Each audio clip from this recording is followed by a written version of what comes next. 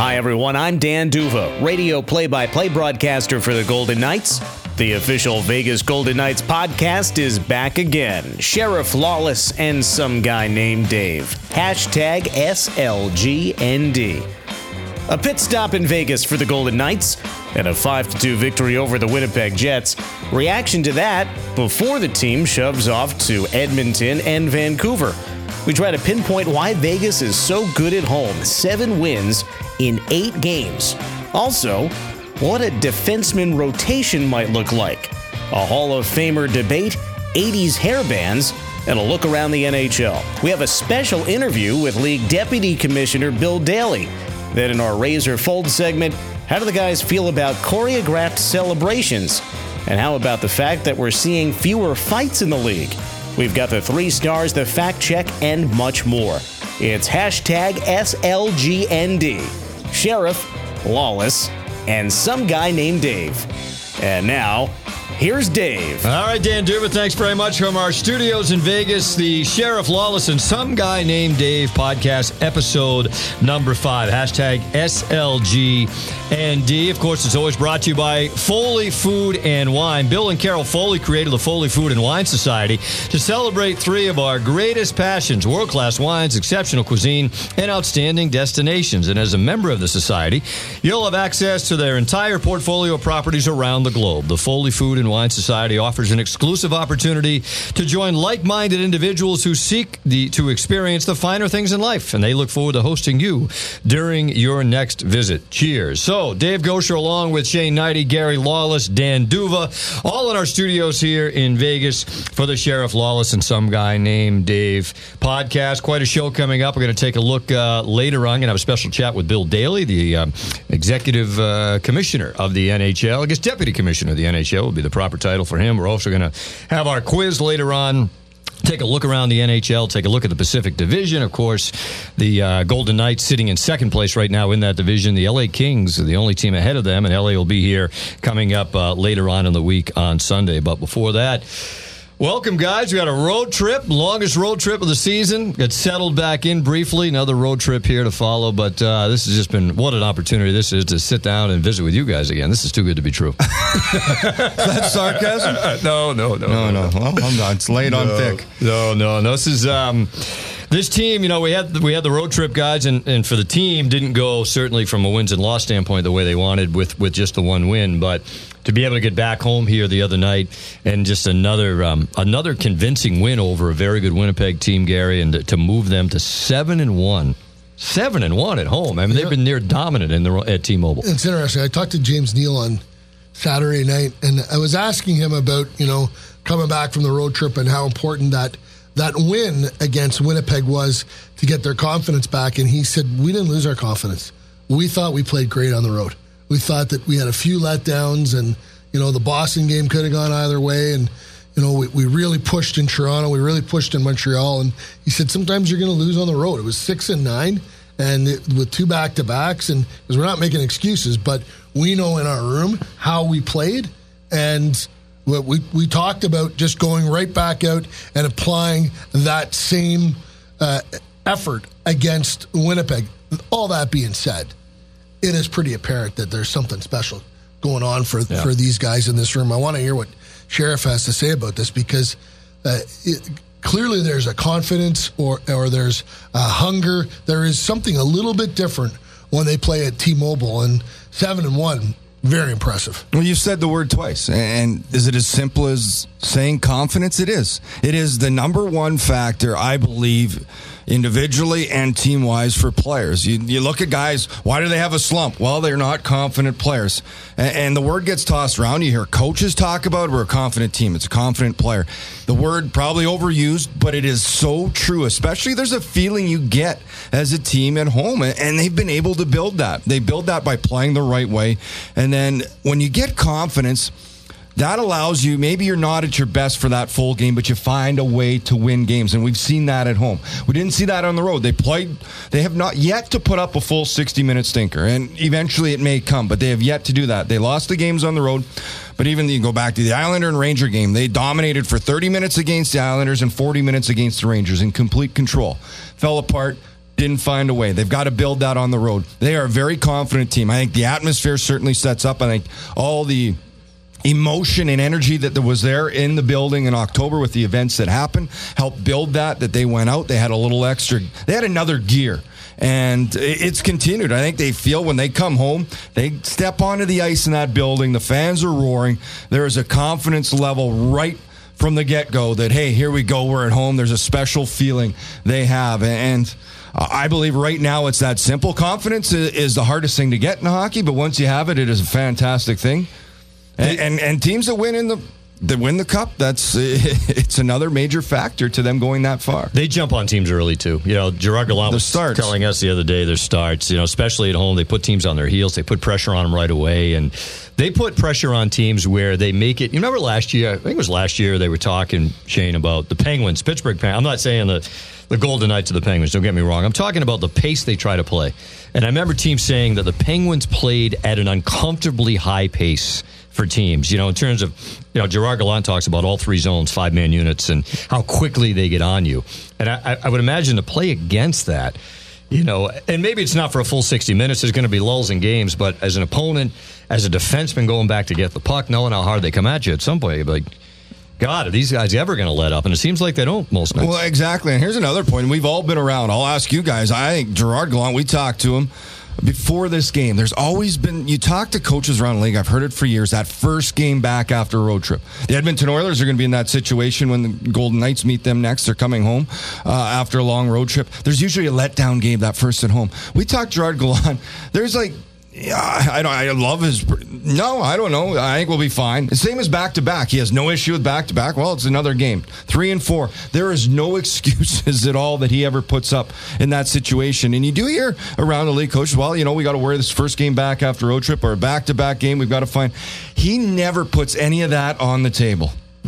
William Karlsson, 2 goals the other night. So you talk about guys, so you're an expansion team and players, and we've discussed this, guys, players that I think a lot of them feel they have something to prove, right? And, they've kind of talked about chip on their shoulder and whether they do or not, whether that's a little bit created just to kind of give them a little bit more of an edge, whatever the reason. Somebody like William Karlsson here, lawman, that 6 goals all of last year. He's got 6 already, and we haven't even hit, November. Well, he had 25 points last year. Yep. He's on pace for, I got to get this exactly right because I know Duva's watching. He's on pace for 61.5 points. Good as red pen. I won't even round that up, Dan. Yeah. No calculator out. No, I've already got Carlson's hockey DB page up right now, so I'm calculating as we speak. I just did that, so that's nicely done. That's no lie. I'm looking at it. But more importantly, I think is, he was in a situation in Columbus where he was played on the third and fourth line, and I think he had a voice that matched that spot. And now I asked him Saturday, what happens if one of your teammates isn't working as hard as the rest of the group? His response was, we come in here and someone will say something to him, and the response is always the same. That guy then goes out and works his ass off to catch up to everybody else or exceed them. And so it's like not only is Karlsson exceeding expectations in terms of points, but also he's been given the opportunity to have a leadership role because this is leadership by committee, and they all look to one another. It's not just one guy standing up and saying, here we go, this is the way we're going to go. It's everybody pulling on that rope. And I think, Shane, when you get that opportunity to invest not just with your physical abilities, but with your mental and emotional abilities, it can take you to another level. I think all the guys in the room have a piece of it. That's something about being an expansion team. You're not coming in and there's no order of who's at the top, bottom. Everybody came in at the same position. They all feel they're a part of it as a leader. I think the move to center has been fantastic for William Karlsson. I think that's had a big effect. Watched him play in the World Championship. Sweden won gold last year. He was a big player in that team, and he played center there. And let's not forget, we talk about the work ethic and something that's ingrained in these players. I think George McPhee and their staff knew exactly what they're doing when they pick players. And love them or hate them, you play for John Tortorella, that gets ingrained in you. Him playing in Columbus. Yeah. You look at the season they had last year, the pace that was demanded every game, the expectation of the work ethic that's expected from John Tortorella. Well, he's a young player, so now he's learned that that's the way you need to play. He's carried it over here, and I think he has that voice. He has confidence. We'll use that word again. And I think a little bit more comfortable maybe playing in the middle of the ice. You mentioned what McPhee knew what he was doing. That group of players that are, from 22 to 25 that didn't have opportunity in other places, Theodore, Carlson, well, they went and got Subban on waivers, but he fit that mold. They wanted to get him in the expansion draft. He wasn't around. Those type of players, Tuck, where they go from here is going to be, to me, the real fascinating, because it's almost like he had 3 drafts. He had the veteran guys that were going to help him right now. There were these players that were young and had been underutilized. Noshik, Carrier had been underutilized in other places. They were going to grow and become kind of his core. And then the draft picks that he assembled as well. Multi-layered approach to this expansion draft. McPhee and McCrimmon, we're going to go over it again and again and again. This was a stroke of genius. That's you can go with the whole scouting style. Everybody had it. They went over mock draft after mock draft, and to pull it out the way they did. And you could mention Eric Hollow. We could throw all those names in there. These guys that Riley Smith. That piece of those younger players that still have a lot. They still have growth ahead of them, and that's going to really. It'll be fascinating to see as he shapes his team moving forward. Some of these guys, he's got a bunch of UFAs, pending UFAs and RFAs. The contracts that he doles out in the next 6 months, you're going to see he's going to show his hand to a great degree with a lot of these guys if they sign for 3, 4, or 5 years. I know he feels too, Gary, that the only way, he's kind of talked about this either with us or even I think he mentioned in one of his press conferences, the only way you're going to do this long term is to do it through the draft. Yeah. There's no magic elixir out there. If you look at teams, you look at that team he built in Washington.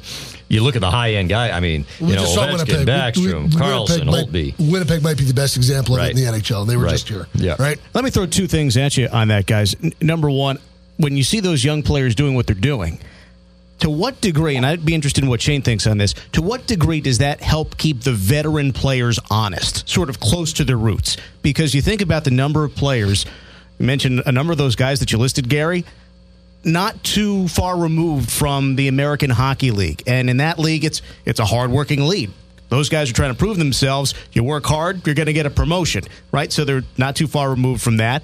And then, Shane, to see how these guys are doing that, and the guys who've been around a little bit longer, if you want to say James Neal or David Perron, those top-line players, they're seeing the younger guys with that work ethic, like I say, maybe keep them honest to an extent. And that's what drives good teams, right? Internal competition, that ability to have the push. And it's not a bad thing to be a veteran player. Hey, I played a whole career in a position where I knew there was always somebody younger trying to push their way and push you out. So that drives you to be better. I think, look at Derek Engelland, for a great example. I think he struggled. He's played his best last 2-3 games. He is a completely different player. He's picked it up a step. And that sometimes you don't want to get comfortable in your position. And I by no means do I think I do. I have a ton of respect. I love the way Derek Engelland plays the game. But he's picked it up. So a veteran player at a point, it doesn't allow them just to, kind of ease into the position and think, okay, I got a spot on this team. You see these young guys pushing, see their hunger, their drive to play the game, to maybe elevate their position on this team. Well, that pushes those guys, and that's all about that internal, competition we talked about. And I believe that's what drives really good hockey organizations is having that push from underneath. Well, one of the things we touched on, and you mentioned it 2 or 3 times now, Shane, is their work ethic and how hard this team works and the pace they play, the ability to put pressure on other teams. And I guess what we wonder is it sustainable? And my thought would be it better be. It's going to have to be. It's going to have to be for this team. Now it is what it is. I mean, I think it was Eric Hollow the other day. He said, look, let's be honest here. We're not going to out-talent a lot of teams around the league. They're not naive to that. They don't have a Stamkos, an Ovechkin, a Kucherov, a High and McDavid. if they're going to have success and if they're going to stay in this and push for a playoff spot, that work ethic, they've yet to hit the 20-game mark here yet, but it's a long way to go. That work ethic is going to have to be the blueprint for how they have any success. It has to be the blueprint for them, exactly. But can they sustain it? No, nobody can. So that comes to me is a fact. We just talked about these young players is learning different ways to win hockey games. Because sometimes you're not going to feel it. So how else are they going to do it? They're going to have to figure it out. And we saw in the first game, how did they do it? Well, Marc-Andre Fleury. Brilliant to net. Yeah. They've had some great, and Malcolm Subban against St. Louis was fantastic. Oscar can say every goaltender's had a little piece. So you need that goaltending, or you need that forward. You need, opportunistic guys where you're going to need the James Neal or to be able to score that big goal when things haven't gone right. So it's winning different ways when that work ethic. But the work ethic to me is the base of this team. It needs to be there as much as possible.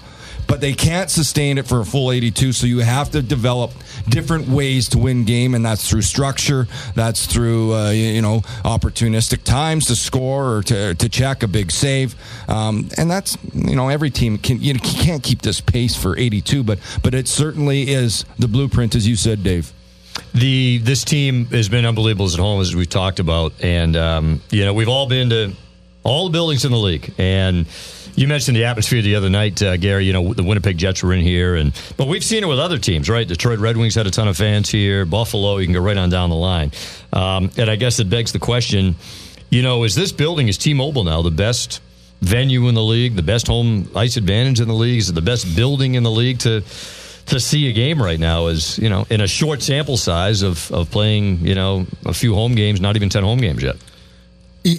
When Chicago and Montreal are full, I think I've heard them louder than what we've heard at T-Mobile, but the building has to be jammed to the rafters. Chicago normally is.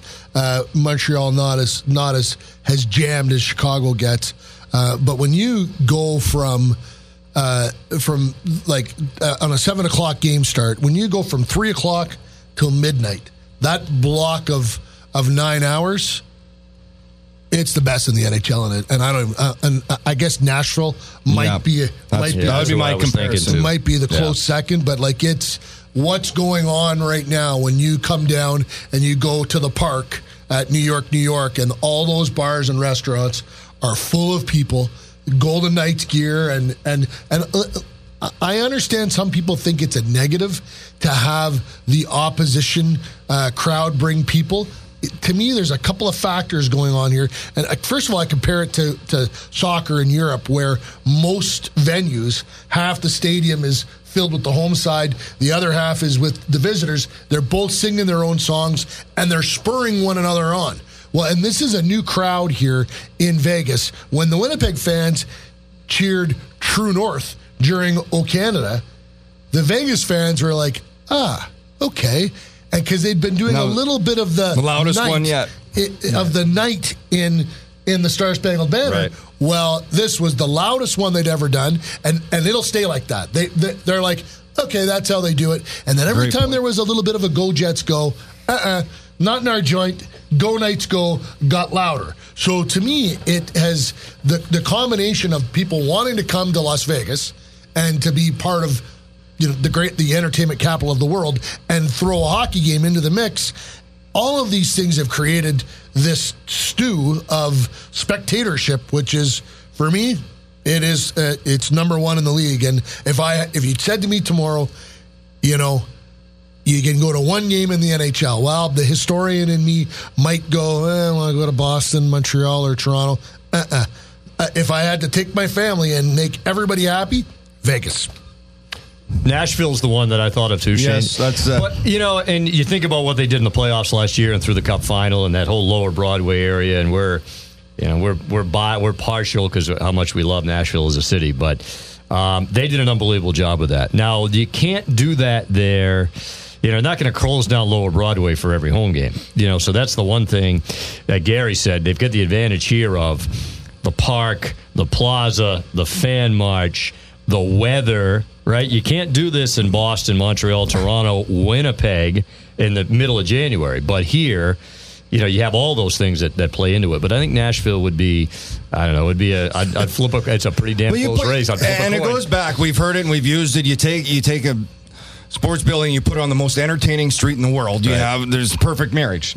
How does it get better? I know it won't ever happen, but I'd love to take a game off and to go. If I'm going to do it, I know where I'm going. With pay. I'll be out front of the New York, and I'll meet you guys in after the game, somewhere out there right after in the park. It's someone from Winnipeg said to me the other day, no one else can do this. You've got an outdoor escalator, like the escalator from New York into Toshiba Plaza. They're like that escalator is sort of the example or the symbol of what you're able to do here.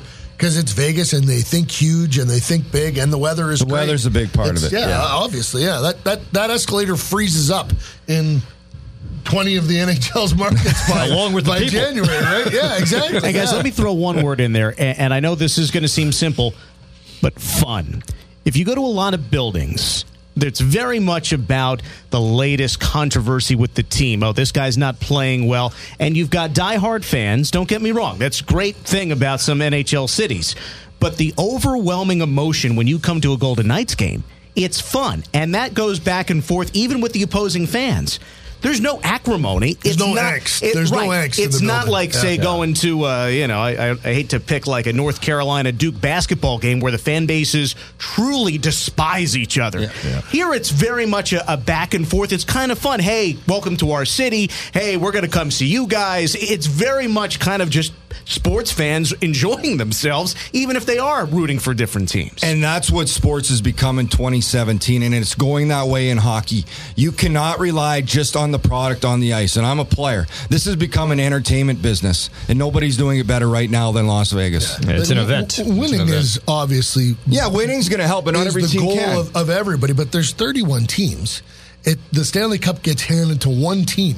So if you're going to base your whole thing on just that, 30 teams are going to fail. So the approach that we're seeing unfold before us here in Vegas is...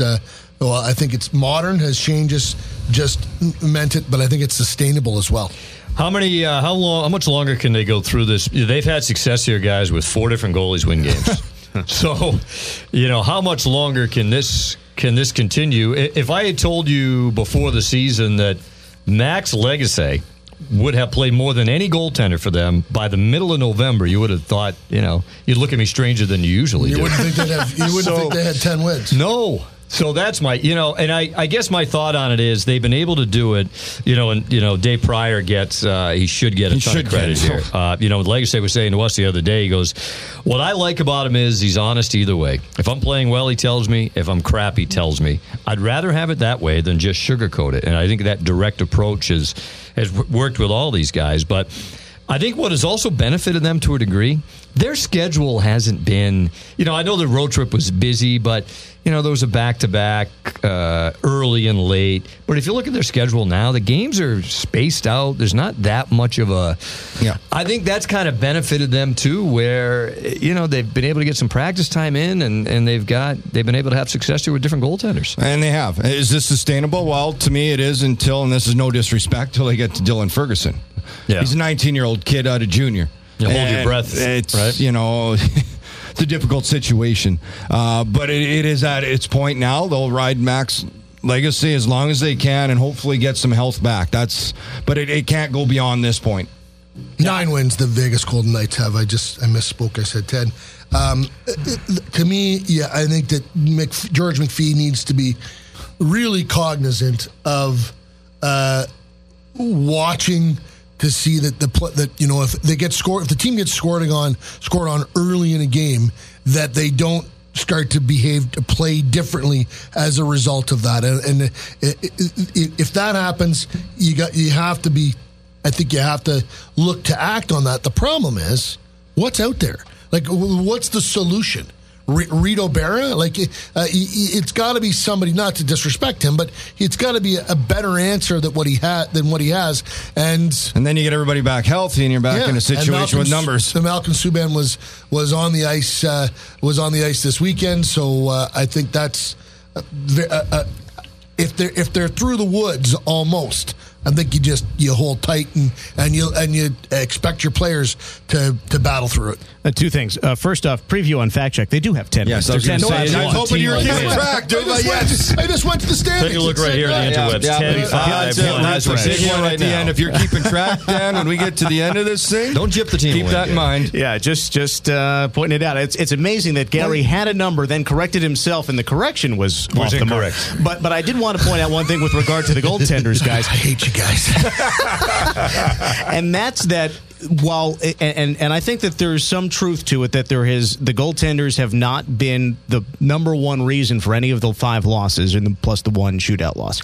There has not yet been a clunker from a goalie where you would have to pull him. Like Gerard Gallant has not yet faced the moment, oh geez, we've got to pull this guy out of here and put in our number 5 goalie. That hasn't happened yet. And I think the other element I was going to mention is that it's not as though all 3 goalies in front of Legacy are out for the year. There seems to be some hope on the horizon, however long it might be off. The only thing I would say about that is I think the Montreal and Toronto games were games that if you had when you looked at the schedule before the season, McPhee and McCrimmon would have circled those games and said, those are flurry games. Yeah. Those are games at the end of a road trip. They're in a back-to-back situation. We're going to need Marc-Andre to go in there in the first period and shut the door, so that we come out of there after 20 down 1-0 or 0-0, or heaven forbid something will go our way and be up 1-0. I think they were down 3-1 in both of those games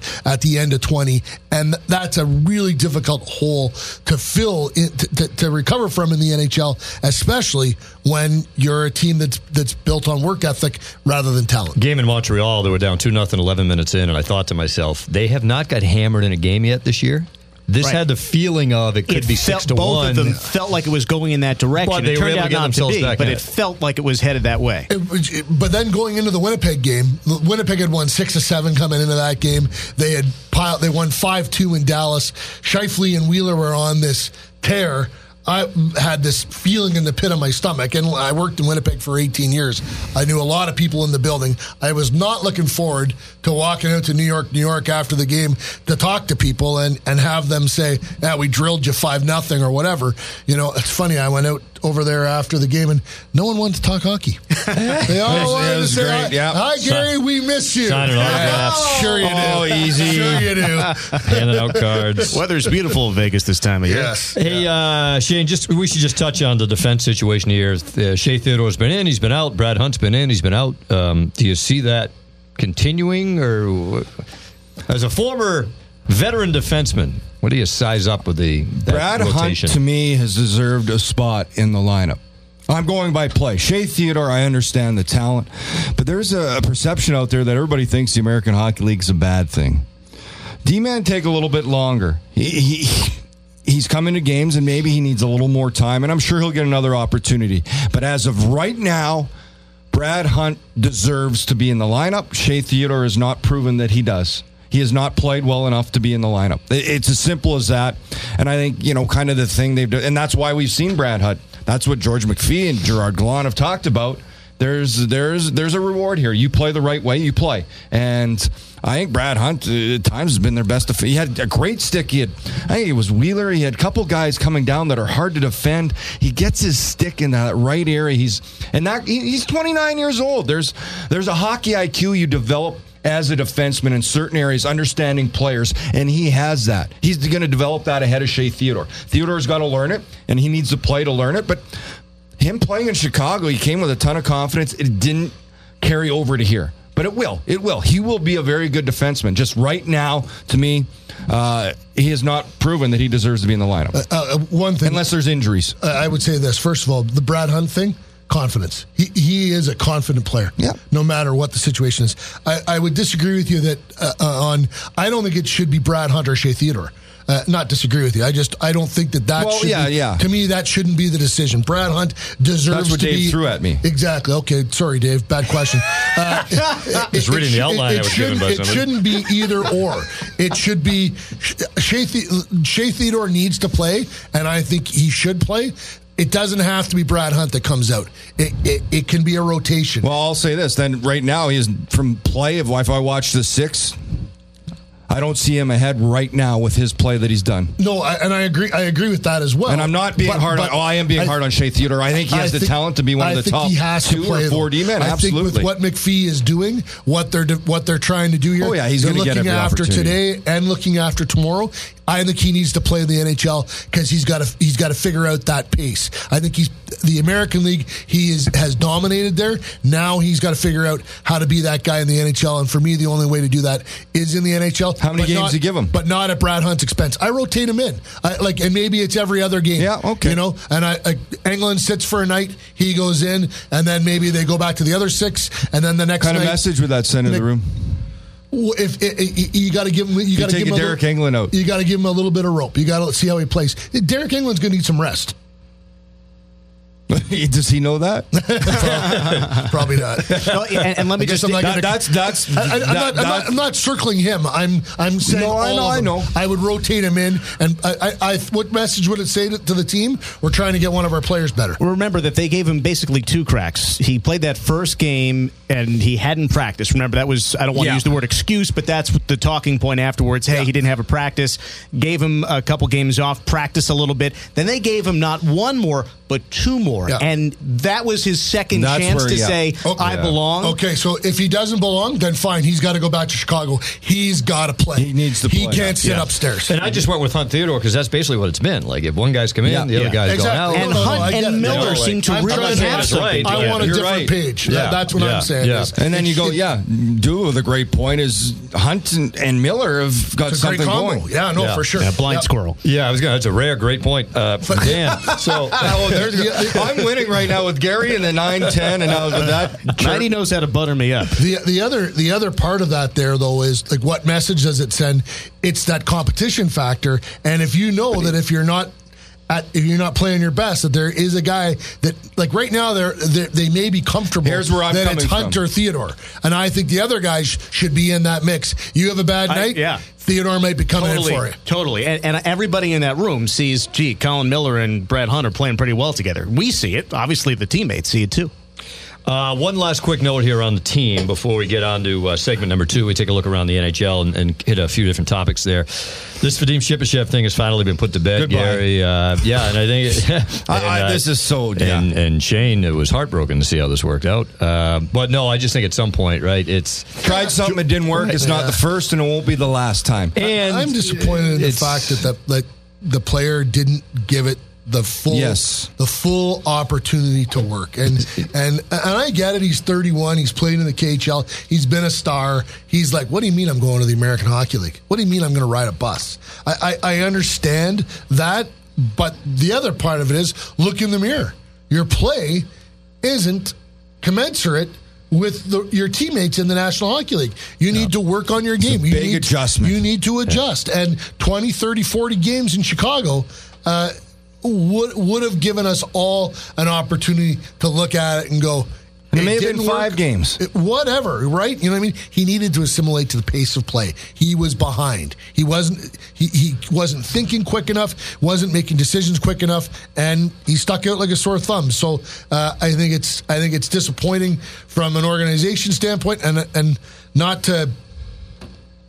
I wonder if sending him the first time didn't start this down a road that resulted in a premature ending to this relationship, which I think is disappointing because he had talent. Well, the first time they said it was a numbers issue, which it was. But the second time it wasn't. It was a performance issue. I get that. But I know what you're saying, though. Once you sent him down that first time, he's like, what's going on here? Am I a member of this team or not? Are you paying me $4.5 to come here and produce, or are you sending me to cool my heels in Chicago for a couple days because of some roster thing? Like, what's going on? Well, the reality is he'd be getting the same dollars in the American League as he's getting here. He's getting more because there's no escrow in the American Hockey League. He got a raise when he went to Chicago. And the only other thing I would add to it is, guys, they won 8 of their first 9 games.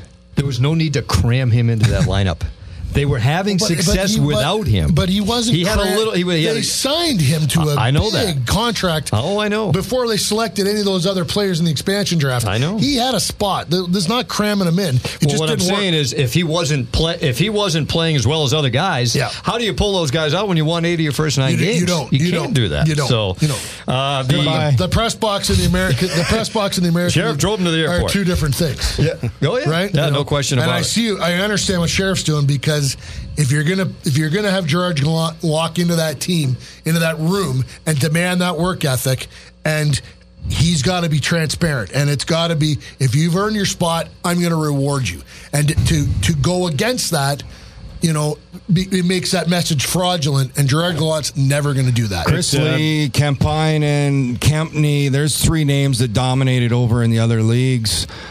Chris Lee was the leading scorer defenseman, tried to Kings Camp. He didn't make it.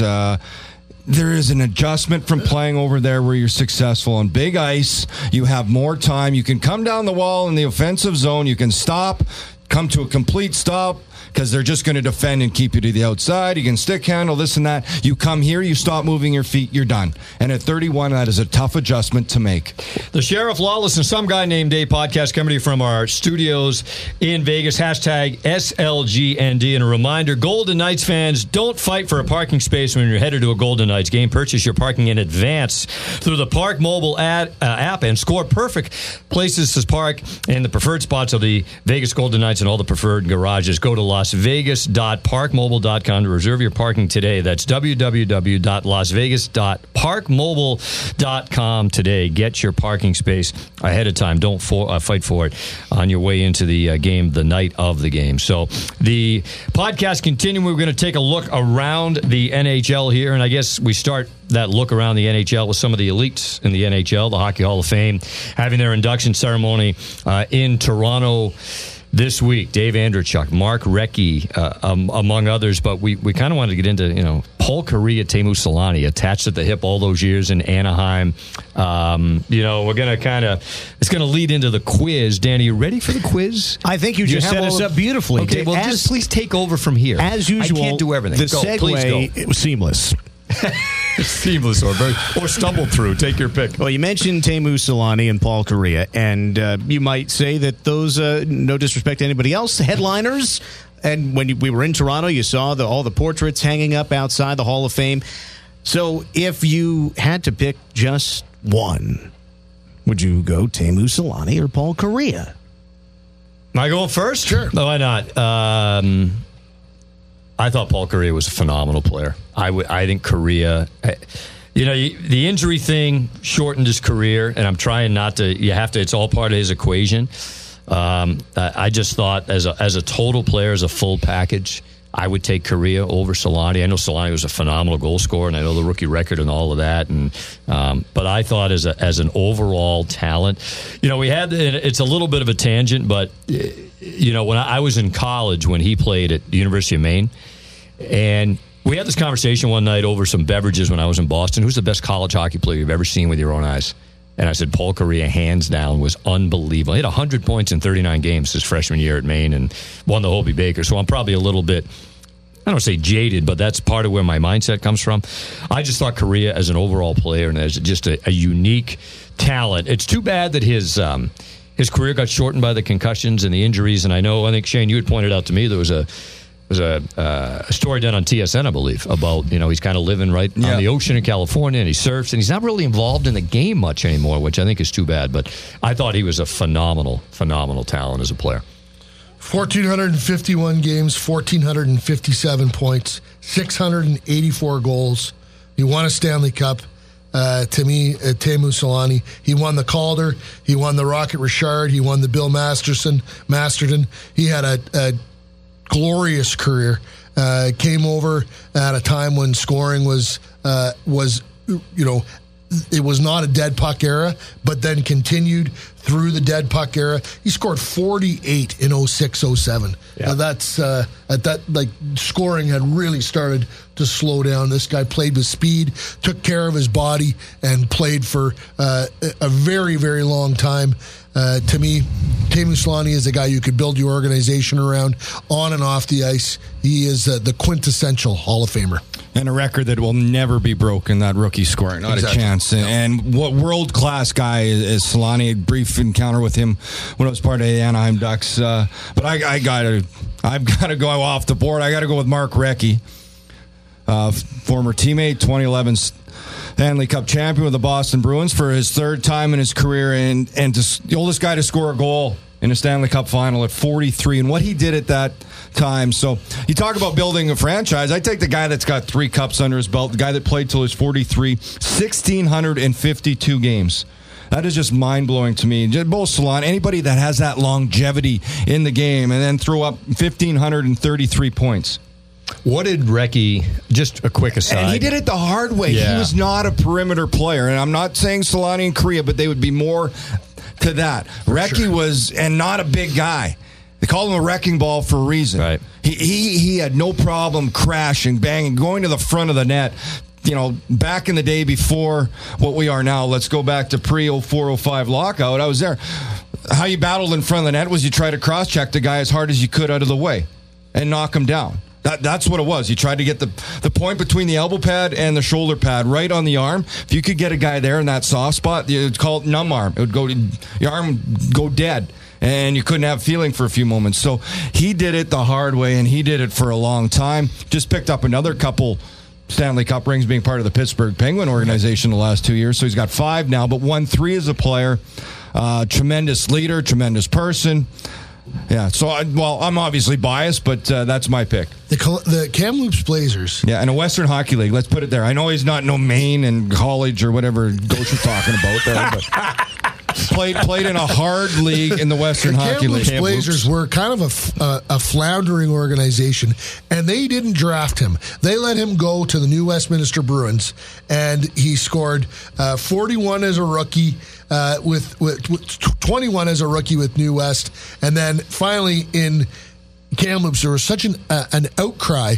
We got to get this guy back. They went and they got him. He scored 61 goals and 93 assists for 154 points in 87-88. I think they won the Memorial Cup, which was the start of a run where Kamloops became this power in the Western Hockey League. He built that franchise. It's on Mark Recchi way. Now he's an owner. The building, and he's a part owner. So this was a guy that was overlooked at the draft. Everyone said he was too small, and fought adversity throughout his whole career. He's an excellent choice. 2 things I remember about him, Shane, from the time in Boston was, I want to say it was in 2009, the Bruins lost the 7th game to Carolina in the second round. That. Yeah, thanks for bringing it up. Yeah, we were there. It was a good time. Overtime, Scott Walker. And the night before Game 7, do I remember this right? Recchi had a kidney stone removed. I believe he was in agony and played the 7th game. Yep. And then the other thing I remember about him, but he's much younger then, just 40 he was only 40 then.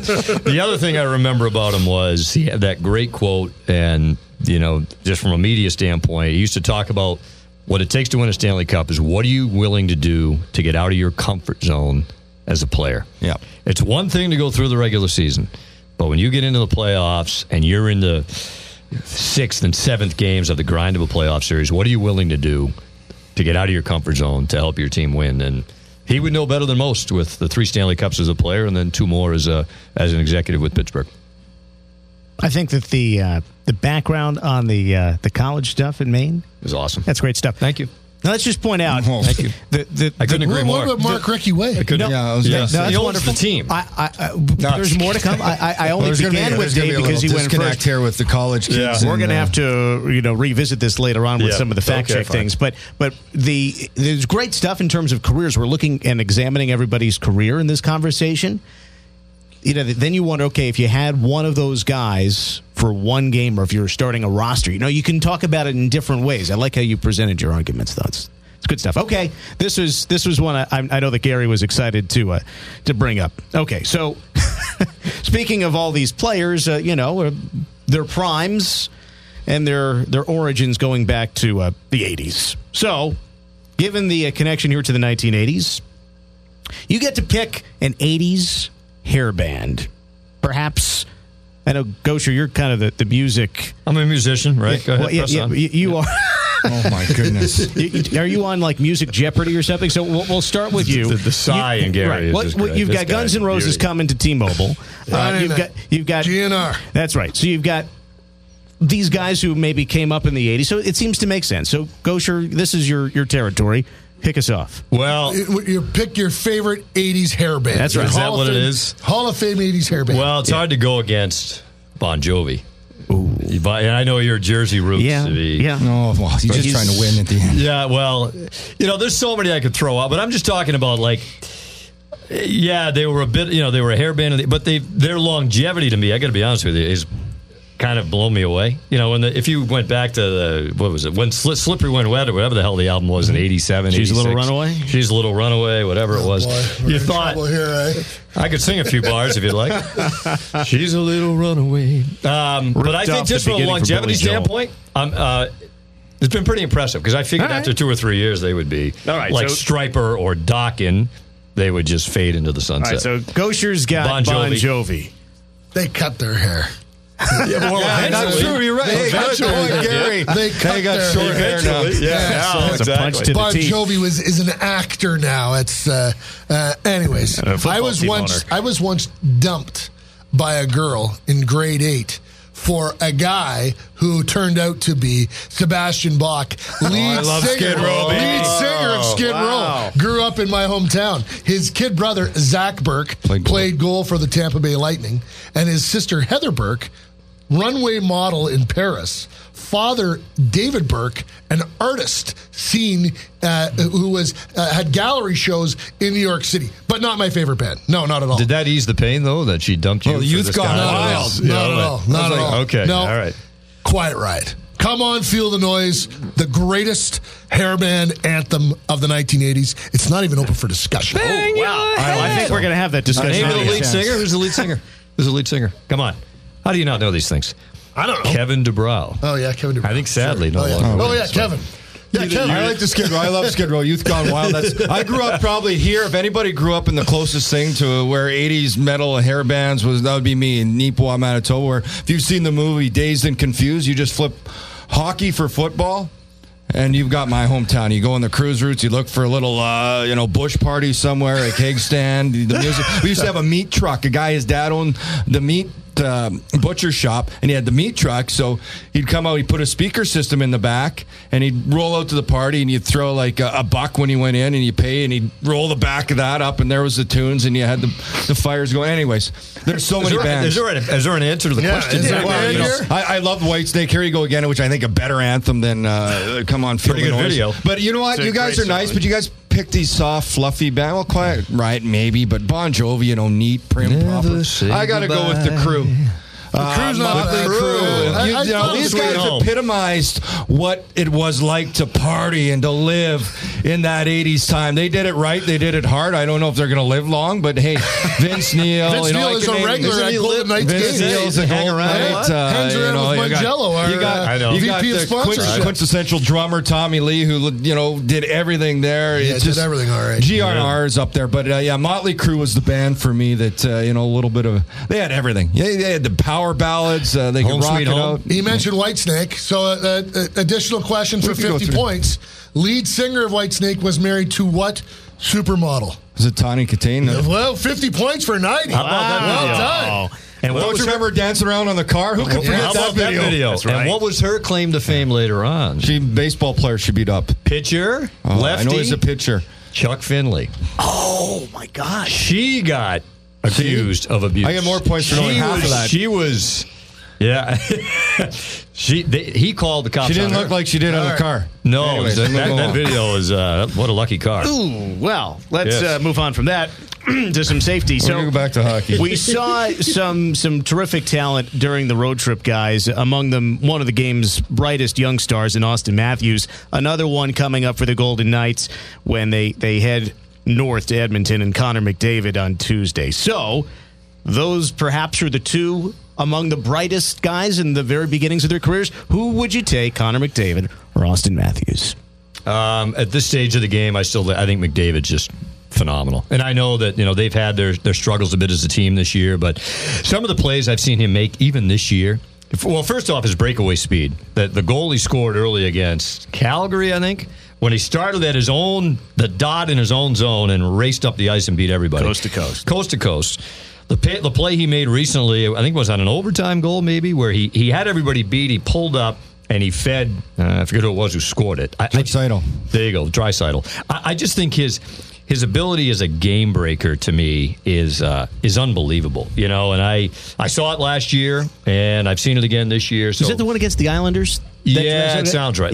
That was, I'm trying to think of the play. He plays the game at a different pace than everybody else does. Mm-hmm. So I think for that reason alone, but his gifts offensively and how he sees the game and the variety of ways he can beat you as a player, whether scoring goals or setting up goals, I would take him. Well, for full disclosure, I wrote a column about a year ago stating that I thought Patrick Laine would one day be a better player than Austin Matthews. Kind of clanged. Not my best. Not my finest hour.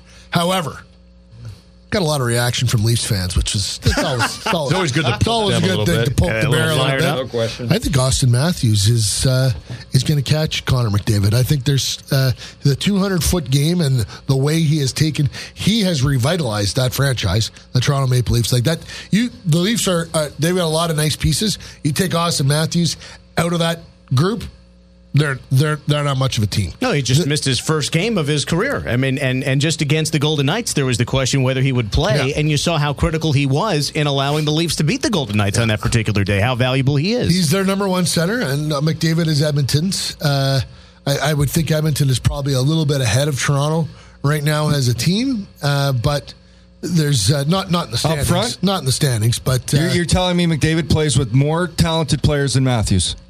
He's got Lucic, he's got Draisaitl. No offense to Lucic, and he doesn't play with Draisaitl all the time. He has Patrick Maroon. He's made both those guys better players. Sure, yep. He doesn't have, Nylander and Patrick Marleau and all these fancy guys. Patrick Marleau's on the third line. He doesn't play with Matthews. There's so much more talent up front for Matthews. Hyman is who they play with. Yeah, Hyman, anyways, Nylander, at the end of the day, I think Matthews is going to catch McDavid. I'm going to go with Matthews. I'm going with McDavid, and for the simple reason, the way he skates. It's like Bobby Orr when he came in the league, or Paul Coffey, the way. And for somebody to do it at the pace of the game today is truly outstanding. I think there's one guy I'd rather defend. Probably neither of them. I probably wouldn't get ice time against them. But it would be Matthews, just because of McDavid's sheer speed and his ability to switch gears. And he's already proven it. He won the awards last year, so... as of right now, and Matthews, I think, is a tremendous player. He's so strong for his age, and he's mature beyond his years. Both terrific players, but right now, for me, I'd take McDavid. You can't help but wonder the trajectories of their careers, given the cities in which they play, the success, and then how we will think about them once they retire, given what Toronto does, what Edmonton does, or if somehow something crazy happens and either one of them move. Well, the other thing, just to add to real quick, Dan, you look at both those franchises, they were in real rough shape. Right, one of the reasons why they got those guys. Even with Edmonton, who had all those high picks, Nugent Hopkins and Yakupov, and go right on down the line. And it never really seemed to get any better. Now, it finally got better when they traded Hall, they brought in Adam Larson, but...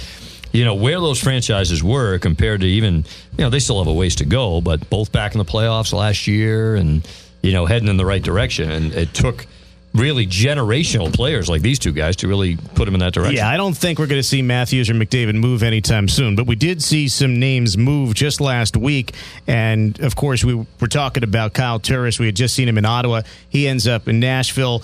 Duchesne ends up going from Colorado, part of this 3-team trade. So remember, Ottawa within a win of going to the final last year. Of course, we know how close Nashville was to winning it all last year. Colorado in a rebuild mode. So given the shuffling of those players there and what else is going around the league right now, guys, if you had to pick your 2018 Stanley Cup champion or even perhaps conference champions, who would you go with right now? If I was going to pick a team that I think right now is a complete package, and I look at them and I don't see many weaknesses, is Tampa Bay. Yeah, they just went through California, and I know last night was a couple nights recently, a little tighter game against San Jose. But they go into LA, they win. They go into Anaheim, they win. They go into San Jose, they win. And it's a lot more than just, Stamkos. Kucherov has been unbelievable. The depth they have in that lineup. Hedman on the back end. No, there's one big reason.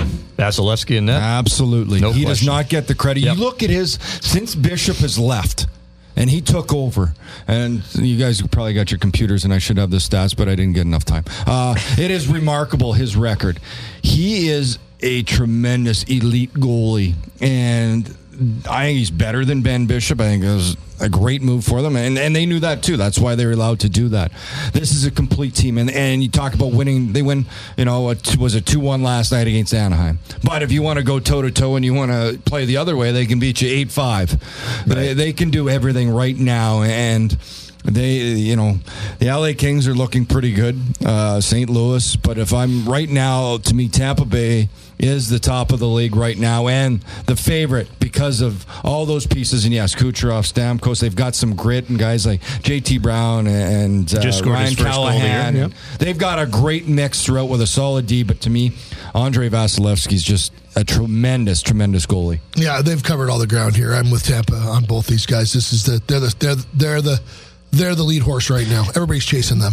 No doubt. And you mentioned Vasilevsky. You guys know I got to see him in Syracuse for a couple of years, and they were at a point where they still had Ben Bishop. They were shuffling him between Tampa and the American League just so we could get games. It was clear even a few years ago. And Steve Yzerman was at the Golden Knights game the other day, a little break between his West Coast trip, and he's, let's just say, pleased with how things are going. I saw him at 2013 World Junior Championships and watched him and covered him there, and you knew there was something special. 13-1-1. Yeah. Vasilevsky right now. I'm going to call myself in a screw-up because you'll do it later. You wonder if it was tighter against Anaheim. They kicked the hell out of San Jose. You wonder if Yzerman is looking around for that one final piece. Because he watched Winnipeg play in Vegas, and then he went over to Arizona and watched Arizona and Winnipeg play as well. You wonder if he's just kind of thinking, I could add one more thing here to make sure, because the window's open for them, and Stamkos is at his very best. Right. It'll be interesting to see what they do at the deadline. Stamkos, Kucherov, and the bridge contract they offered to him, and then Vlad Domestikov as the complimentary piece. I mean, he's never quite had that in his career before. So there you have it. Tampa Bay, I think we're all in agreement there. So we saw the Patrick Laine shot the other day. Does he have the best shot in the National Hockey League? It's one of the top three, or even top two. I'm going to throw Ovechkin in there. Usually you mention Stamkos, but right now Kucherov. So Kucherov, Ovechkin, and Laine. Laine has just a unique release and ability to shoot. It's certainly one of the top two, top three elite shots in the league. I give it to Laine because it's not just the clapper. He's got that wrist shot that he gets off just in real tight proximity. If he can't go with the heater, he goes with that, and it's got a lot of zip on it as well. I go with Laine. Also because he's the best player in the NHL, according to me, a year ago. That's right. You better stick to your guns there. That's right. Stay with your argument. I'd say Laine. And it's funny. We were watching warm up the other night, and Shane was like, "Man, this guy can rip it. Rip it." And I'm like, "Yeah, I was sitting." And sure enough, 3 seconds into the power play, he ripped it. I was sitting beside Dave Pryor when that goal went in, and I turned to him and I said, "How does Max stop that?" And he said to me, "Well, first he's got to see it." And it wasn't disrespectful. It was just hope you get in the way. He didn't hear it, let alone see it. No. Well, speaking of seeing things, for the first time, the Golden Knights will see the LA Kings in a regular season game coming up on Sunday. And the Kings and the Golden Knights, of course, top the Pacific standings. So the rivalry gets going. There are going to be some Kings fans making the trek up. LA's had a terrific start. Vegas has had a terrific start as well. What ingredients do we need to see in the first matchup to get this rivalry off in the way that we hope it will become? Well, it always takes a little nastiness, right? I think some dislike, and that might take a little bit to build, to be honest with you. But the close proximity of the teams. I mean, it's 45-minute flight from LA to Vegas, something along those lines. They could, if we haven't seen if the Kings fans will travel or not, but if they wanted to, they jump in the car and they're here and could be a lot of black and silver in the building for that night as well. And it's been good to see. LA is a team that missed the playoffs last year, right? Make a coaching change. I know they've recently lost a couple in a row, but so what's it going to take for it to be a rivalry? I think it's going to take a little time, but develop some nastiness, some intense games, some close games. This is down the road. Do they meet in a playoff series? That's where I think where rivalries are really built. Exactly. The fact that they're sitting so close right now and they're battling because of the games. If one team's at the bottom, it's pretty tough to build. Yes, you got the close proximity, which really helps, and you want to build that rivalry. But the fact that they're both sitting at the top, there's going to be something to play for. There's some meaning to this game. I think builds that everything else, and this is going to be interesting to watch how it does develop. Two things. We need a really good Drew Doughty trash talk quote after the morning skate. Say something like, they're an expansion team. They're not really. We're already looking ahead. Something like that. They won't say that. Dewey says some stupid stuff on purpose sometimes, I think. and then Jonathan Quick to slash somebody in his crease. He's pretty. He wields that lumber pretty good. So that could happen. Get those things going, and then. I think you've got a good basis, and then on the Vegas side of things, William Carrier, he has become one of my favorite players for the way he finishes checks. He eliminated Kulikov from the game the other night. He had Toby Enstrom looking over his shoulder all night long. Carrier gets in and closes on one of those Kings defensemen with a big hammer, and then all of a sudden everybody in the building's awake. We'll finish with this thought between the Kings and the Golden Knights rivalry. Unlike, say, baseball or even minor league hockey, it's not as though these teams are going to play 12 times. It's 4 times. Yeah, they're going to need a playoff series. Yeah. So again, just so they go down. The Golden Knights go down to to Los Angeles on December the 28th, and then in February, back-to-back games. In LA on the 26th, and then in Vegas on the 27th of February. So only 4 games, but that back-to-back in February. I wonder what the standings look like then.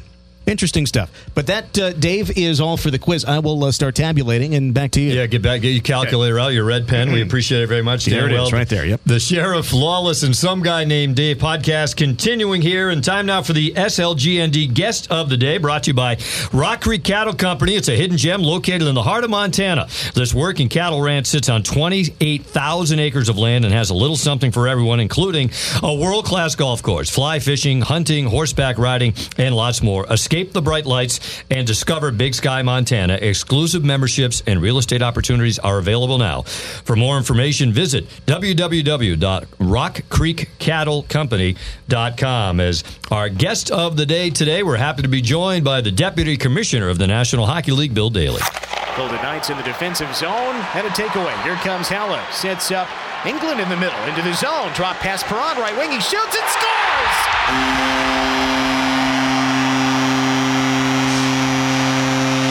2-point night for David Perron, and a 2-0 lead for Vegas. And our SLGND Guest of the Day is brought to you by Rock Creek Cattle Company. It's a hidden gem located in the heart of Montana. This working cattle ranch sits on 28,000 acres of land and has a little something for everyone, including a world-class golf course, fly fishing, hunting, horseback riding, and lots more. Escape the bright lights and discover Big Sky, Montana. Exclusive memberships and real estate opportunities are available now. For more information, check it out at rockcreekcattlecompany.com. So we had George McPhee as a guest. He was our first guest. We weren't sure if that was good luck or bad luck for him a few weeks ago, but we've got NHL Deputy Commissioner Bill Daly. We should say we're sitting in New York to do this here, right at the NHL offices. So is this something that you open up to obviously just anybody, pretty much? In a dark studio room with no windows. But we do put rubber on the walls. Yeah. We actually have tried to use the office as a spot where all our clubs coming through town can utilize the office. So sometimes we have some owners in here, some managers come in. Jamie Horan of our player relations department brings players in here to do some media and to meet with the commissioner and myself. So we do try to use it as a hub of activity. When did the office get this high tech? Because the last couple of years, when you have the player tours, the car washes, the office is used for a lot of that. You do some things off site, but a lot of media are here in the offices. When did it go from just being an office building to being a studio and all these other things? Well, we moved to this particular building in 2007. So as part of the building or the office design at that point in time, we built in the capacity for studios and for our technology. So it's probably been about 10 years. When you got to the NHL, content wasn't really something that the league was that involved in, and now it's become a massive part of the business. Yeah, I think the business has changed a lot. I've been with the league now for a little over 20 years. And certainly at the time I started, professional sports was a different business. It was more about kind of our games and live attendance at our games and kind of licensing our rights, either to sponsors or licensees. We have become much more of a content company where we create our own content and we distribute it. When you mentioned a little over 20 years for you now, Bill, when you thought about getting involved in the NHL, what was your thought process and what led you to jump on board? Well, I mean, I was a lot younger at the time, so it was an opportunity that came along and presented itself. I grew up in New Jersey, but I grew up a huge hockey fan. I wasn't as good playing the game as I was watching it, but I played it through high school and was always very passionate about hockey. It was always my favorite sport growing up. I was a better football player than I was a hockey player, but I went into private law practice, worked for a law firm that did a lot of work for professional sports entities, the NFL and the NBA and the NHL. And so my opportunity really arose from that work. And I started here as a lawyer, kind of the chief legal officer here at the league. Over 20 years, that's kind of expanded with time. You're a running back in football? Is that, did I read that correctly? Yeah, I was a running back in football. It's hard to believe when you look at me now, huh? Oh, no, not at all. I was going to say, so no severe injuries? Survived it all? You know what? I will say I blew out my knee, tore my ACL my freshman year of college, got surgery on the knee, ended up rehabbing the knee the whole year. Spent the whole year in the gym, and basically I changed the way I played football. I was my last 3 years of college. I was kind of right up the middle kind of guy, and when I was a freshman, I could still run outside. Nice. It changed. So growing up in hockey, and everybody. So now you work for league. Back then, what was your team? Were you Devils, being New Jersey, or who's the player? No, who's your idols? I'm old enough that I can say the Devils weren't around when I became a hockey fan. So I grew up a huge New York Rangers fan. My dad was a Rangers fan. His company had season tickets to the Rangers, so I got to go a lot. And was very passionate about the Rangers all the way, until I joined the league, basically. Your mom is Canadian, though, from the prairies, from Saskatchewan, correct? That's correct. Where Shane played, Saskatchewan. Where Shane played, not in Saskatoon, but played a lot of his junior year in PA in Saskatchewan. So was she kind of the driving force that led you to hockey, or was your dad just a big sports fan and hockey was part of it? I think she may have led him to hockey. Okay. By the time I realized hockey existed, he was a big fan already. She was a fan too. She wasn't as passionate about the teams, she just liked the game. So, but she did grow up, at the Gordie Howe's time in and around the same place. So she had some unique hockey stories for sure. So you came as the chief legal officer. Now you're the deputy commissioner, and I always find it fascinating because I'll go to an event and Gary's in charge of some things and you're in charge of other things, and it's deputy commissioner. It suggests that there's a bit of a partnership between you and the commissioner. How do you decide who's going to do what? Well, he makes those decisions. It is a partnership, but he makes those decisions. No, I mean, I think we work with each other really well. I mean, I do feel sometimes when I go to an event with him, I'm really redundant in a lot of respects because, understandably so, people want his answers and people want his views, and mine are less important in those circumstances. Having said that, when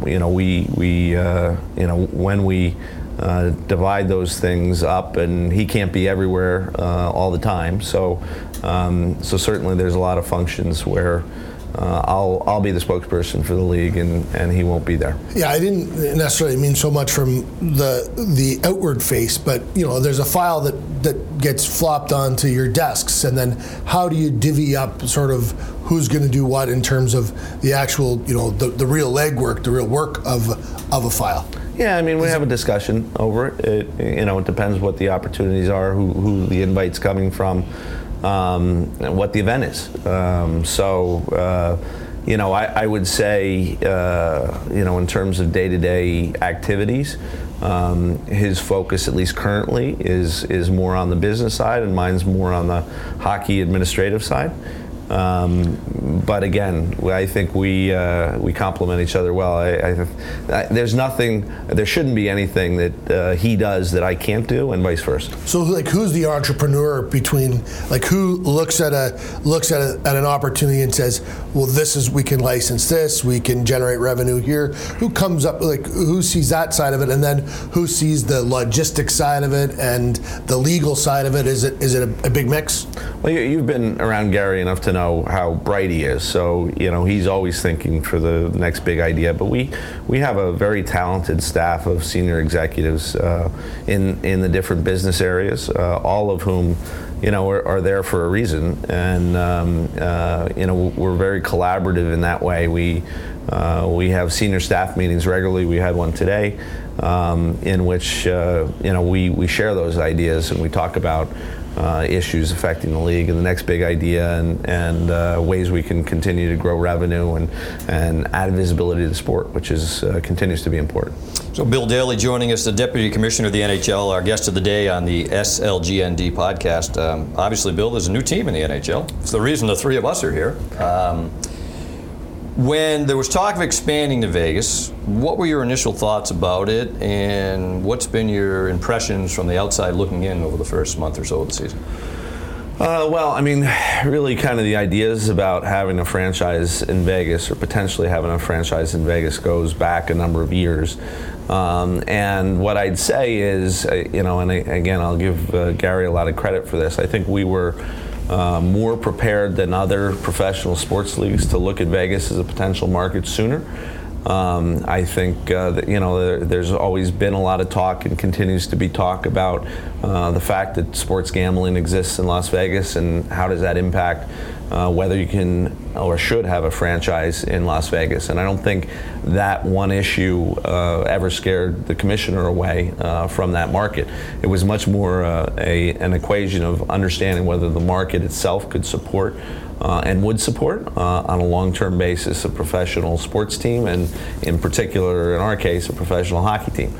I think the season ticket drive that we authorized Mr. Foley to conduct a couple of years ago now, to kind of gauge the interest of the local fan in Vegas was critical to really getting the board's head around whether a team could be successful there. We always knew that there would be corporate support and corporate casino support for a professional sports team in Vegas, but we also realized that for a team to be successful long term, you would really need a local fan base, not just necessarily a tourist fan base or a player fan base from the casinos. You wanted people who lived and worked in Las Vegas to support the team. And I think the season ticket drive, which had an enormous level of success with really no promises, where people were putting their own money down on kind of the hope that there would be a professional sports team, went a long way to showing us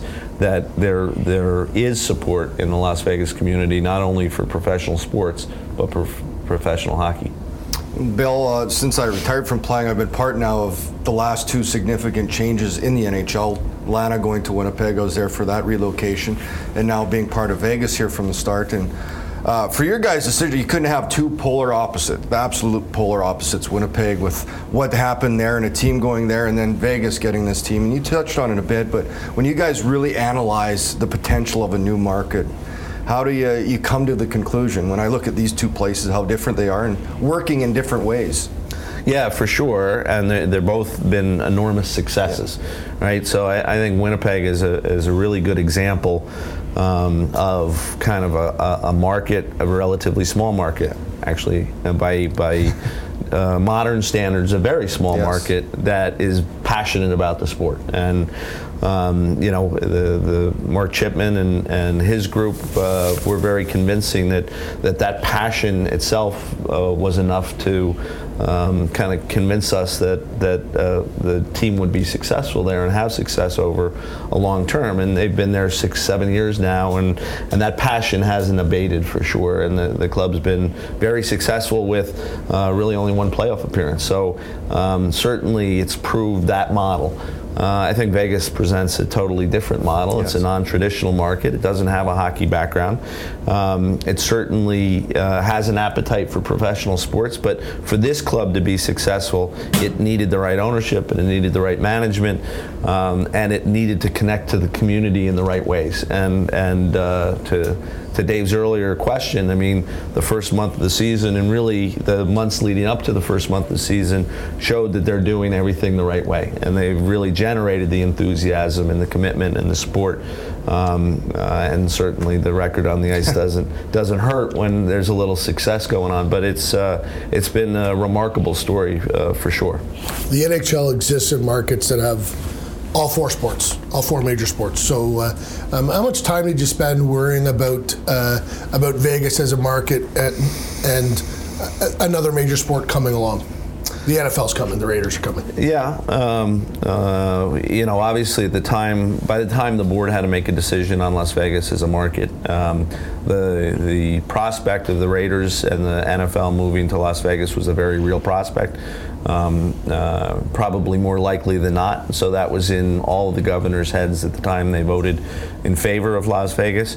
I think obviously there's some competition for some of the local dollars, but I don't think it's necessarily a fan-to-fan competition. I think there's clearly enough space for two professional sports franchises in Las Vegas. I think to the extent there's competition, it's probably going to be on the sponsor side to a certain extent. But I think they're different sports. They play in somewhat different seasons and a different kind of competition framework. So I think they'll be fine. It's interesting. You talk to CEOs of big companies in Las Vegas, and they tell you having both entities is a good thing because it legitimizes the market, has a major sports market, and it does, listen, a lot of these guys are casino heads. They look at it as more people are going to come to Vegas. We want both entities. We're going to support both entities and make sure both are successful. Yeah, and certainly there's something to be said for being there first, which the hockey team is there first, and is really laying down and establishing those roots, which are important. They're also different in the fact that the Golden Knights are Vegas-born. The Raiders are a transplant, and there's already a different feel about the Vegas Golden Knights, being part of Vegas and being of Vegas and created within Vegas, which is real neat. You mentioned earlier the big idea, the next big idea. You sent some teams to China this year, and I don't know if you have an office in China yet or in Asia yet, but probably not too far from that. What is the next big idea in terms of broadcast and in terms of globalizing the NHL? Well, I mean, I think you've seen an evolution on the broadcast side, for sure, in terms of how we package and distribute our rights.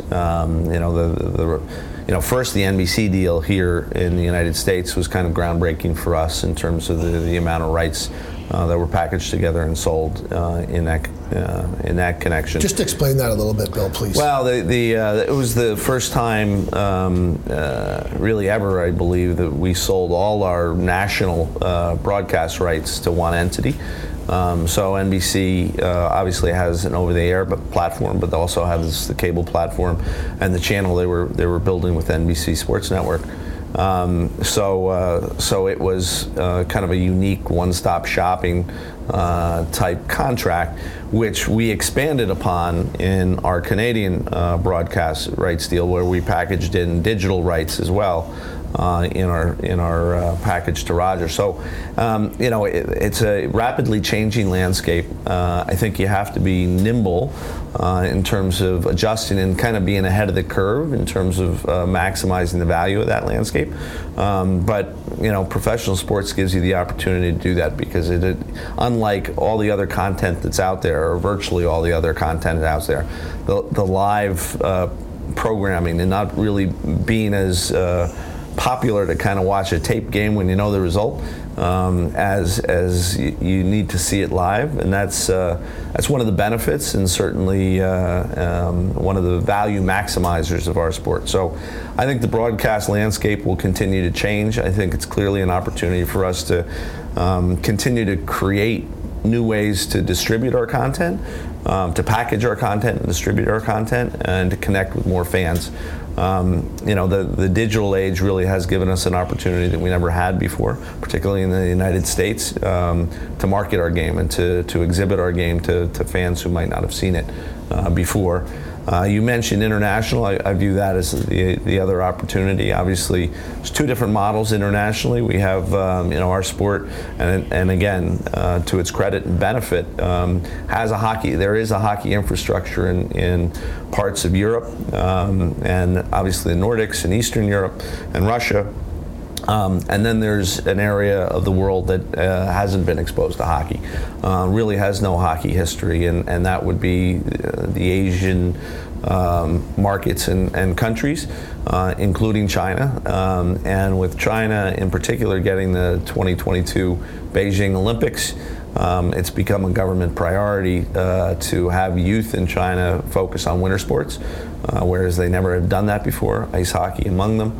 The leader of China hopes that within 6 years, by the time of the Beijing Games, some 300 million more children will be playing winter sports. So I think from our perspective that creates a real opportunity. But we need to execute on that opportunity a little bit different than what we do in Europe, a more mature hockey marketplace.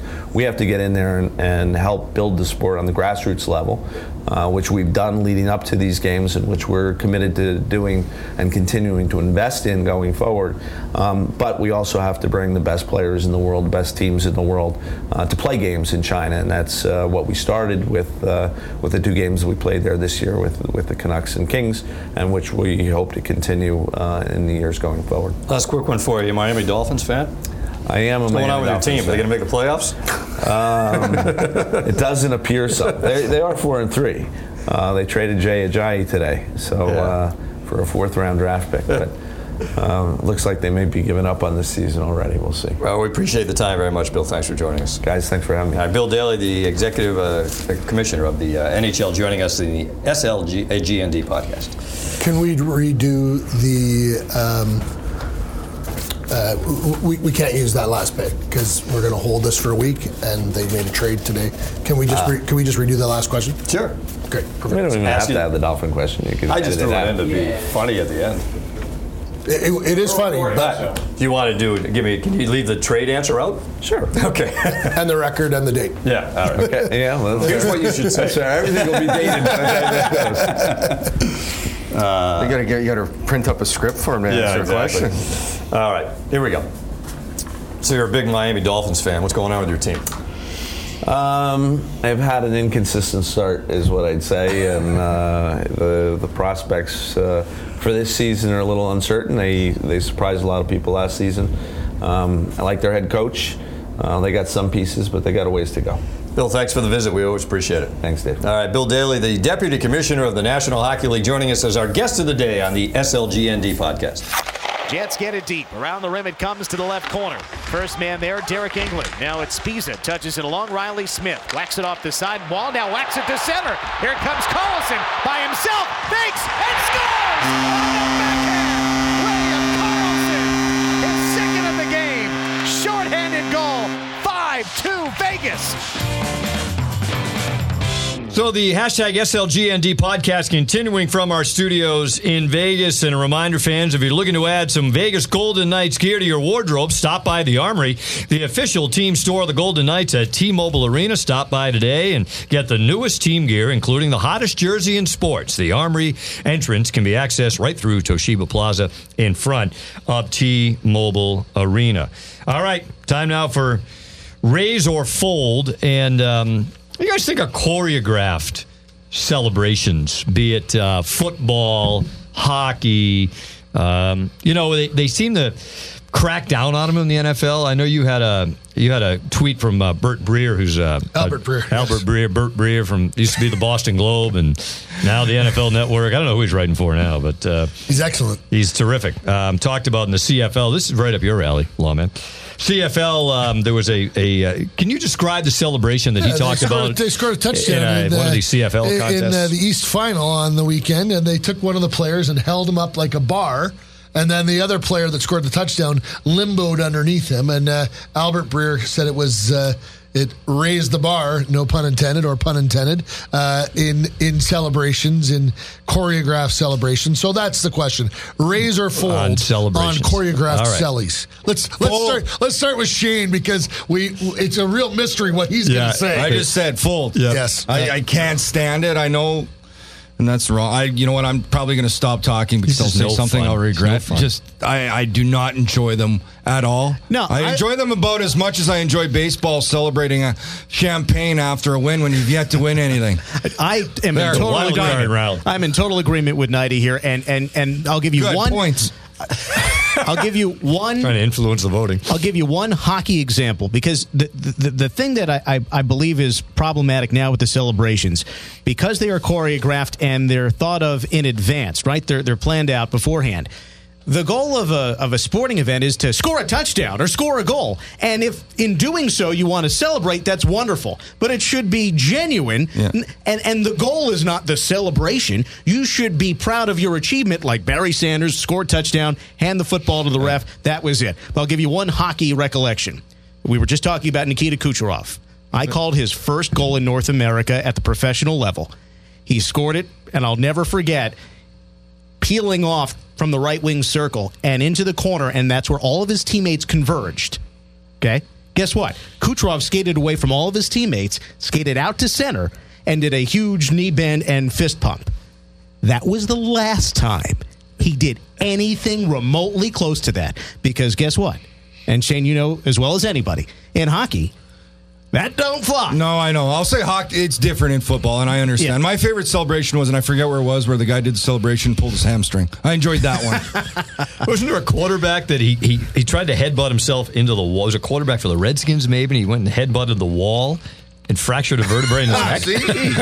No, it's just, it just detracts from, Gary likes it. Relish in the success of your play. You shouldn't have to do any of these funky celebrations to feel better about it. I think that was Gus Frerotte that did that. The goal or the touchdown is the centerpiece, not what comes after it. So the Teemu Selanne shoot the glove down after he broke the rookie record, that's a little different. It was, it was in the moment. It was, but you remember the goal and what it stood for more than the celebration. Yes. To me, that's why I would pay to go watch an event, to watch the act of prowess and grace and athleticism, not what comes after. So we raise on spontaneity, we fold on choreographed. Yes, I am in total agreement with that. Okay. That's well put. All right, so that's our... Wow. See how I did that? They don't pay me all this money for nothing. Slept a full 4 hours last night. I did. Very tired, but pushing through. Mentioned Steven Stamkos, 30 points as we speak. Leads the NHL. He's on a phenomenal team. Raise or fold. Is he the best player in the game right now, Lawman? Well, right now at this moment, absolutely. This is his team is the best team. He's the best player on that team. They're on fire. I'll give Steven Stamkos credit. He has been through some real difficult injury issues. He's managed to train his way back into his peak form. I'll raise. I think what he's been able to do after those injuries is remarkable, but I fold. I don't think points determine who's the best player in the league at this point. Maybe because I'm a defenseman, but any position. There's so many other aspects other than points. I think Stamkos has been remarkable. Like Kucherov, you can go through that team. But right now, I think it's hard to say. If that's the point, maybe he is. But I think there's been a lot of other great performances around the league here early on. I would fold because I think Kucherov has just been such a game breaker for that team, and I give Stamkos full marks. I mean, were you there, Cher? I can't remember this now. When Stamkos broke his leg in Boston, were you with the Bruins at that point? I can't remember on that when he crashed into the post. All right. I mean, I remember calling that thinking, this guy, how serious is this? And is he going to be able to come back and be the same player? He went through the health issues. Was it blood clots last year? Right. And full marks. And by the way, Vasilevsky had something similar. It wasn't quite as severe, but it's worth mentioning as well. Yeah, he could be. Yeah, it's easy to look at the best team in the league to look at the best player, but I think I take a lot of what Shane says.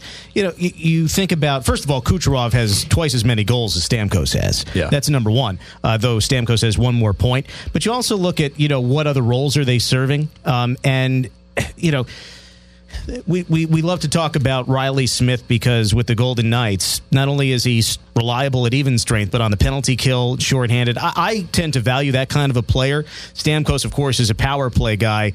We know that. But in terms of all around, that's my only hesitation there. But if I had to pick one, I would have to go with the best team, and therefore Kucherov. And I know that's kind of a conflicting argument right there, but I'd have to go with Kucherov. I think he's their best player. I think Kucherov right now, and I no disrespect to Stamkos. How about Vasilevsky? Disrespect him? Yes, I did. Yes. Sheriff's a big Vasilevsky guy. I like it. Guys 1-1-1 is the backup. Yes, he is. Yes. Fighting is down. Razor fold. Fighting is down. We're seeing less and less of it. Do we get to a point, razor fold, where a guy's going to get kicked out of a game for fighting? I can already see the sheriff's eyes rolling in the back of his head. I'll go last. Yeah. Well, what do you think here? I'll say fold. Dan Duva? I'll say fold. And there has been the push to mitigate the fighting, but not just fighting, the staged fighting. What is planned out before a face-off, the enforcer on this team, the enforcer on that team, they're going to drop the gloves. It seems to me that's what has really kind of capped this conversation. So, but in the course of a game, how can you legislate out something that is so ingrained in the players? It would have to take much, much longer. I guess you never say never. I don't think it'll happen in my lifetime. That somebody gets kicked out of a game for one, a run-of-the-mill fight as we know fighting is today. I fold on it because I hope it never gets to that stage. Yeah. And look, I'm with you. And look, it's a quantum leap. Throw in a tape of a game from the 80s when there's bench clearing balls and a lot of the stage. I mean, I'm with you on that part of it, dudes. I think that, but there's a lot to be said for a well-timed fight. Right. In terms of if your team just doesn't have it that night, it can change the tone of a game. Right. And that's not quite a choreographed staged fight either. No, it's one with a purpose. We need to change something here. Right. Turning point in a game. The other part of it is, if you're going to throw guys out for fighting, good luck trying to protect your best players, your skilled players. And they're going to, it'll be open, right? Why wouldn't you go after a Crosby? Why wouldn't you go after a Kucherov? Why wouldn't you go after a Stamkos or an Ovechkin or a Laine? If you're going to get kicked out for fighting, that's a whole different kettle of fish. So I fold on it. I hope it never gets to that point. Now, I want to preface this by saying I've always respected the guys that did that job tremendously, and it's not a fun job. There are not really any of those guys. No one left. There's no one left in the league. And it's also worth noting that most of those guys did not start out intending to serve that role. They were very talented players at a certain age, but in order to move up, they had to take on a different role. Yeah, well, and guys, lost their opportunity to be players when it became apparent they could fill that role. Anyways, Gary Bettman said this morning, fighting majors are cut in half again from last year. So 5 years ago, when I first started to kind of look into this issue, I would have told you right now, I would have raised on this, but it seems like it's leaving the game organically, and to me, that's the best way for something to happen. Because let's say they do, make it a game misconduct for one fight and immediately throw you out. there's going to be a major tactical shift, and maybe Dave's right. Maybe prime players are going to get run after. So having that element still available, even if it's not used, if it's protecting the best players, and I'm not sure you're right. I don't know if there's... I might not be. Well, no, you might be. Yeah, I don't know. Like the evidence would be anecdotal at best. So who knows? That being said, I'm more for the organic solution, and if it's going to eventually just be removed from the game by the players themselves, I think that's the better solution. So, shockingly, I will fold on this. Maybe I should raise. Maybe I think we should raise. We should suspend the player for fighting. Headshots, I think we should take slap shots out of the game because they're dangerous if somebody gets hit with one of them. And then the sticking, too. And we should just, pretty much make it an adult rec league. Of course, I'd fold. I think there's still an area for it, and it is cut down. And believe me, I have come a long way from what I used to be. I agree, the stage fights and everything, but it's still something that in the heat of the moment when you're in game action, there's just certainly some things that are going to happen, and I have no problem. It is the most emotional, well, not the most, but one of the most emotionally charged sports you can have. And there is a time and a place for it, and I don't want to see the game go completely away, but it's trending in the way it is. And usually the game will take care of itself. The players will make the adjustments they need to make. I still think it's headshots and those things that cause way more damage than anything else, and sticks.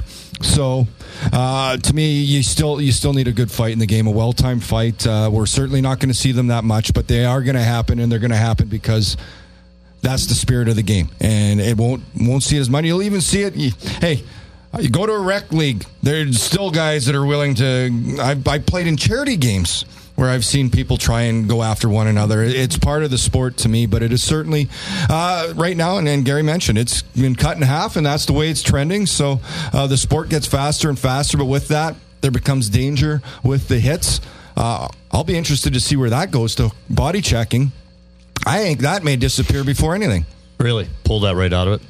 I'm being serious. Yeah, no, I'm it's just because of contact. You don't want to make contact to the head, and I think we've already seen hits dramatically decreased in the game. Does it make worse? I don't know. Yeah. It's up to the fans to decide that, but the physical, hard-hitting games, very rare now. You'll see body checks, but I'd be scared to hit someone now in case you make contact to the head, or you did it too hard, or you're second too late, or any of those things, because it's hard for me to determine a hit now, which is it interference? Is it checking to the head? Is there intent there? It's a tough job, George Parros has. Real quick, did you start any of the fights in the charity games, or no? No, I did not. You did? All right, that's good. I can't. I did one, I remember, between the firemen and the police officers back home. Oh, boy. I remember I was on Cats the bench. And dogs living together. I remember the sergeant, I was on the police team, and the game started, and he used some great words, but he called, don't let these hose jockeys do anything, referring to the firemen. Like, it was like, what is going on out here? I just trying, there's like the fans, got kids in the crowd. We all just get along and then here, sure please. enough, What was the Dennis Leary TV series, Rescue Me? Yes. He was a fireman in New York City and played hockey and sucker punched a cop. And they go. They don't like each other. No, not at all. All right, so we all fold on the fighting part. Last one for Raise or Fold. The Pittsburgh Penguins right now are a wild card team in the Eastern Conference, hanging on to a playoff spot. So do we raise or fold on the notion that this would be 2 Stanley Cup hangovers, are making them potentially a non-playoff team down the road come April? Well, I think I'm going to raise. I think that the loss of Marc-Andre Fleury has put a lot of pressure on Murray that I'm not sure he was ready for, and Fleury was the ultimate insurance option for them, and we saw how brilliant no Marc-Andre Fleury in the first 2 rounds last year, and there's no Stanley Cup in Pittsburgh, and we wouldn't be talking about a hangover right now. So I don't see Pittsburgh winning the Cup, and do I see them making the playoffs? The East is pretty diluted, pretty watered down, so I think they might get in. But think about this: they're a wild card team. Washington is out right now. Philly, who is much improved, is out right now. Pittsburgh's in for a fight of their life. I'm going to raise that they don't make it. Is it they don't win or they don't make playoffs? They don't make the playoffs. I'll fold. I think there's too much talent on this team, and they'll make the right moves if need be, but they'll find themselves in there. This is, you see this from many teams, a little bit of a slow start, and it's still too early to put judgment on them. They're too good of a team. I think you'll see them, but I agree. Marc-Andre Fleury is a huge loss for them, more than people would have thought, but they'll still be a playoff team. I'll just throw in the idea of long playoff runs. We saw it eventually catch up to Tampa Bay, and you can go down the list of other teams. Chicago missed 1 year after a big run. Yeah, so, I mean, it's just the 2-month grind is just so much, and to do it, and even with success a couple years in a row, and Pittsburgh has been a playoff team year in, year out, I wonder to what extent that catches up to them. I feel that they would still make it, but to go on a long run, I think they're out of gas. I fold on them. I think they make it, but they're out quick. Yeah. I just think they played so much hockey. It's hard. I just see them in playoffs. That was not the question. The question was to see if they make... Okay. No, the question is raise or fold, are they a playoff team? them on that being a non-playoff team. I raised. They're going to make playoffs. Raise. But I'm giving you a little qualifier. I said they're going to make playoffs. Whatever it is, raise or fold, they'll be in playoffs. If you raise, they are not a playoff team. Okay, I folded. If you correct. are a fold, they are a playoff team. All right, then I fold. Then I fold, yeah. Sorry, I got it But backwards. you raised, and then you talked about Stanley Cup. They're both going to be docked. You docked yourself. What about Lawless? He changed it to them winning the Cup. You raised, and then he talked about the winning the Cup and then not making... No, I raised they will not be a playoff team. No, then you said, but maybe they'll just get into playoffs, and then they'll not. So you had three answers in one. Just make sure you got that. My answer was there was three answers in there. They're not a playoff team. He raised. He said, but I don't see them winning the Cup. You're about to get a game misconduct for fighting. You're going to be suspended for a game. I'm going to fold on. I'm folding on all of you. I'll be asleep, but you'll be suspended. All right, so fold, I guess that they make it, but it's kind of an oxymoron. It's very strange. Very strange. Well, that first answer threw everybody off. Well, mercifully, we're down to our final segment of the podcast here, hashtag SLGND. It's brought to you by Foley Food and Wine. Bill and Carol Foley created the Foley Food and Wine Society to celebrate three of their greatest passions: world-class wines, exceptional cuisine, and outstanding destinations. And as a member of the society, you'll have access to their entire portfolio of properties around the globe. The Foley Food and Wine Society offers an exclusive opportunity to join like-minded individuals who seek to experience the finer things in life, and they look forward to hosting you during their next visit. Cheers. Yes. What is it, Lawman? I gave the Chalk Hill Pinot Noir a bit of a workout on Saturday night. We know you did. Yes, we saw you. At the gala, and a strong bouquet, good finish. Excellent. Some notes of tobacco, a little cherry in there. What's the word? Vintner? Is that the? It was stellar. Vintner now. No, I'm a sommelier. I'm smelly, all right. Well, did you win the contest though? I did not. You did. What'd you get? What did I get? I got a bottle. I don't know if it's the right one. I got a bottle, and they tried to take it from me at the end of the night. They tried to steal it twice. I had to go over and get it back. I don't know if I got the right one. You took the high-end hooch. And he was losing his mind. I did. Where's my free bottle of wine? I smoked gauche on that one, yeah. I had to guess three types of reds. Zinfandel, Cab, and Merlot. All right. And the sheriff here, no problem, because he obviously he's had a few glasses of wine in his day, and he got it right. Anyways, I recommend the Chalk Hill Pinot Noir. Right. The Chalk Hill Chardonnay, very nice too. Buttery, not oaky. Okay, thank you for that review, Lawman. Time to do some fact-checking here, Dan Duva. You got your number 2 pencil out over there? I've had to use the red pen just slightly more often than usual, but this is not... this is not a correction, Gary. I'm simply going to add to your numbers with Carlson. So this is not points against. This is simply adding to. Carlson, in terms of points per game, he's on pace for 61.5. Goals per game, on pace for 31.16. Goals created, on pace for 25.42. And let's just say that is roughly 3 times his career high. Okay, that's just to add to the context of William Karlsson. The one thing I will say, Gary, Kamloops came up short in 88. They lost in the final. So they did not win that year. You made reference to it. It was a great year. All the points. Nice going. But try. And then the other one, Gary, Shipachyov doesn't turn 31 until March 12th. He's still 30. So those are the just. Well, I tell you, there's been three notable corrections here, all directed to the Lawman. Actually, what was an addition? Not really a correction, but yeah. So there you go. Listen, Takes a lot to leave the lawman if you're stunned afraid silence. to fail, you never never achieve anything. If you're not falling skiing, you're not skiing hard It's enough. worth noting because, and I have to point out because facts are stubborn things, but the other fact is, I would not have recognized that Kamloops had first place finishes 5 years in a row in the midst of that loss in the '88 final if it were not for Gary bringing it up. So I am, at the same time as Gary was not quite right, I feel like I'm more informed now because of the direction If Gary you'll went. recall, I said I believe That's right. they won, and that's I believed why. incorrectly. Yeah. So, all right. I believe. Yeah, I believe a lot of things that don't happen. All right. So, is there a first start today, Dan? Outside of me? No. So let's just do it this way because there's three of you. Let's do 3 stars. So Okay. let's Yes. make Gary the 3 stars of the game. The third star. I would hope so after all those corrections. So it's between number 2 and number 1. He's at it. And both Gosher and the Sheriff had some wonderful points today, and I really liked, as I brought up earlier, Gosher's discussion about what Paul Kariya did at college at Maine.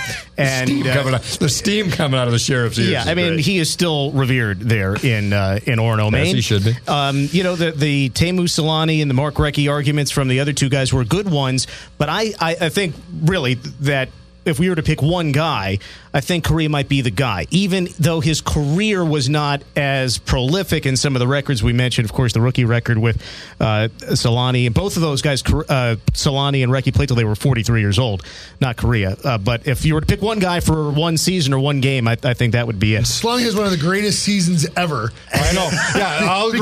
Because he didn't go to a clam bake in Maine. Exactly. He's getting hosed here. Didn't live off the land in Orono. No, you got to go to college here to get an award. well, God, someone's love the gonna Black carry the Bears. show. I love today how Shane brought the unfiltered opinion when it came to the Shipachyov situation and the Razor Fold with the fighting and the celebrations. That's all good stuff. But the reason why Gosher's number 2 star and This is Nighty not is number trending in 1 my star. direction at all. No, Nighty ends up as the number 1 star because he won the 80s hairband discussion. The Motley Crue is the right answer. As much as my heart might be with hanging the out with Jersey Vince Neil Boys and next. Bon Jovi. Wow, I'm shocked right now that I got ahead of Bon Jovi. I can't believe that. I had to be as wrong with objective you? as possible. As much as I was being pulled towards Bon Jovi, plus the Black Bear thing and Kariya and Gosher. And the Jersey ties. I tried to throw you a bone there with the Jersey. Yeah, no, it's good. But today, Nighty's number 1 star. There you have it. Shane Nighty, the number 1 star. Wow. Never got it when I would've played, thunk it? so I'm happy to get it now. He also interrupted you two guys while I was trying to make a good know. point. I know. So that my point could be heard. So that's actually why. So now he got there the we number go. 1 star. Well, the Sheriff, the number 1 star this week on the Sheriff Lawless and Some Guy Named Dave podcast. Hashtag SLGND from our studios in Vegas. Thanks for tuning in, and we'll talk to you soon.